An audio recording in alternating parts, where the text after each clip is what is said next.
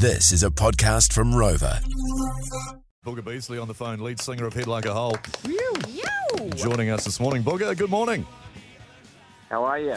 Very well. You got some great... Mate. God, it's good to hear your tunes, isn't it? It's fantastic. So many rippers. I just heard Wet Rubber there. That's one of the greats, one of the great videos too. But then I also heard Cornbag at the end there where the chorus is See You on the Other Side. And that sort of brings us quite nicely straight in, for lack of a better term, into what we're going to talk about. Because you messaged me the other night on Facebook and I said, mate, let's have a chat if we can on the show. And it was to do with Taylor Hawkins, drummer of Foo Fighters. Tomorrow will be a week that we found out the really sad news and brutally out of nowhere news that he has died, suspected heart attack. They're saying there's 10 or so drugs in the system. All of that stuff will come out. None of it matters in the end of the day because the guy has passed.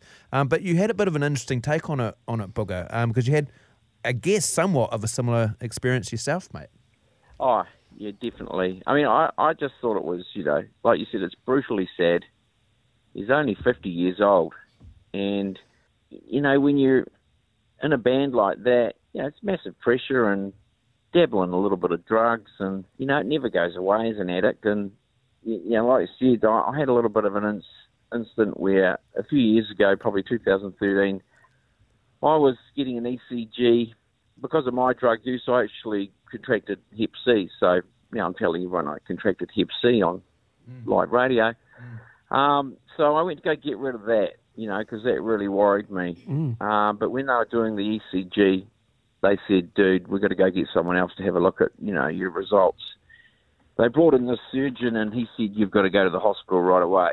So it ended up, being that I had heart disease from the drug use, the years of drug use, basically. And the surgeon was like, you're months away from death, Oh, man. And I was like, no way. You got to be kidding me. And it just, when Taylor died, it just reminded me of that time because I had an enlarged heart, was racing like a horse. And, I was just going to drop dead. So you just never know, if you don't go and get it checked out, you never know because you're just going on feel with your heart. You can't see your heart. No. It's a biggie. When you say it's enlarged, and that's what I was reading about Taylor, that they were saying that it was like twice the size, and then what do you do, Booga, to improve that? Because is this around the time that we pretty much witnessed you have a complete transformation, really, for lack of a better term? Like, you just look like a completely different dude all of a sudden. Like, I didn't actually recognise you the first time I saw you again. Wow. Well, there was a point there where I just gave up. Sorry, this is my private jets going over the top. Fair enough, man. You do. You're a rock star. Well, I'll see you at the airport, buddy. I sort of gave up on everything, really, and just ate, a lot of ice cream and strawberries, and got really fat, basically, which for me, I didn't want to be there, but it just happened. So at that point, when I found out that I had heart disease, I was probably at about 110, 115 kilo. Yeah. And the surgeon was like, dude, A, you've got to lose heaps of weight. B, if you're doing any recreational drugs, you've got to stop that. And admittedly back then, I was dabbling on the barbecue, Yeah. Right. Yeah. Yep. Like a lot of New Zealanders have and do. Yeah, I was lost, dude. I was living in Otaki, and I just felt like I was going nowhere.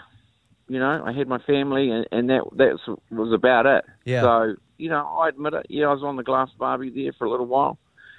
Every now and then. I mean, we're not talking daily. Yeah. Oh, mate, it's great, honestly. There's it's massive in There'll this be people country. listening who are like you, Right now. who were like you, like you, and who are like you were. Sorry, Booga. Who probably need to hear that because they're probably thinking, "Oh shit." I know lots of people do it, but I'm isolated myself. I'm isolated from the people I love and care for. Yeah, you don't really care for anything apart from the drug, Luckily, I'm on the other side of it. Yeah. And things are good. But, it just destroys your heart. There's a misconception, isn't there? I mean, obviously Taylor got back on the drugs, but there's a misconception, and I imagine you're clean now, or reasonably, that rock stars are always on drink, always drinking and always taking drugs. But they're not, are they? Especially the older ones, because they'd be dead. You just never know. That, like Ozzy Osbourne, classic classic case. He's always, saying, I'm off the gear and I'm off the alcohol. But yeah. it's just bullshit, mate. He's always on it. Yeah. He's always doing it at some point. And when you've dabbled in it, you've had a massive addiction, you never know when they're doing it. And I'd say in Taylor's case, I mean, I don't really know, but my opinion is that, he just made a mistake and his heart was enlarged and see you later. I mean, what would Dave Grohl do? Sit him down? Like people will be asking the question, did he know? I mean, of course he knew. Yeah. But what would he do? Sit him down like a kid in a classroom and say, look, you can't do it. He'd probably say, you're my best mate, I don't want you to die. He's a functioning addict. If you're a functioning addict and you can put up the facade of normal life, and people just let you get away with it. Booga, this is an amazing interview that we're having with you. It's incredible stuff. In your life, in your perspective, what is the worst drug you could be on?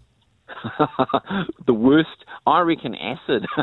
Yeah, right. I went back to those days and took some acid. When I used to take it when I was pretty damn young, I'm talking in my teens and early 20s. Yeah. I thought it was amazing back then, watching shit lift off the ground and into the air, and warp and stuff. But I just found that with taking drugs like that, I was out of control, and I like being in total control.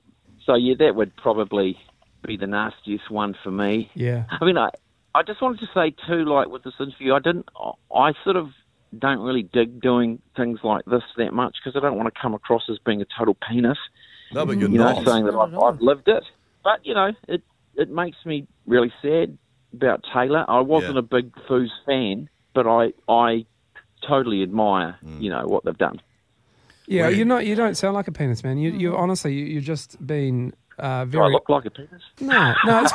No, it's been good, man, because you've just been honest about yourself and given a viewpoint that there will be listeners who do relate to what you're sharing. And you're giving us an insight on a lifestyle that a lot of people listening wouldn't have any idea about. No. Yeah. Yeah, it's been great, man. Thank you. And also, it's not even a week since we found out the news, so we don't know facts, and that's not what you're saying any of this is or any of us. Yeah. The whole point of this yarn is it just sucks. Sucks that the world's lost another good musician.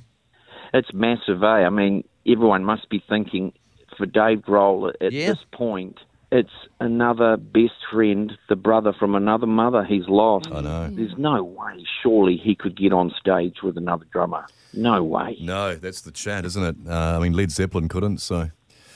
Booga, it's been amazing to chat, and we've got, what's the word, any new Head Like a Hole? Or, I mean, now we can hopefully start doing some gigs soon. Got the Tattoo Festival coming up. That's a great time. And, of course... Guns N' Roses coming up, you know what, that would be rad playing with them. I mean, I've obviously put my hand up and said, look, I'll do it. Yeah, and I'll bring the rest of the band too. Well, that'd be incredible. Watch Booga. the space. Absolutely. Booga Beazley, lead singer from Head Like a Hole. Thanks so much for your thoughts. One of the best chats we've had, mates. Thank you so much. Yeah, genuinely. Thank you, guys.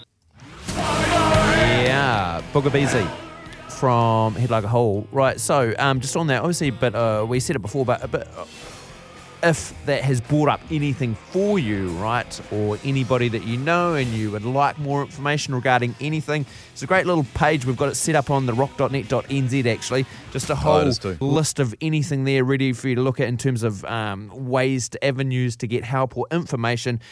We can direct you right there, right now, though, if you text the word Black Dog to 3520, Black Dog, we'll send you there. And that's got everything there from helplines, whether it's, whether your brain's playing games on you at the moment, or even things like the drug and alcohol helpline. Great stuff. Numbers, all that information there as well.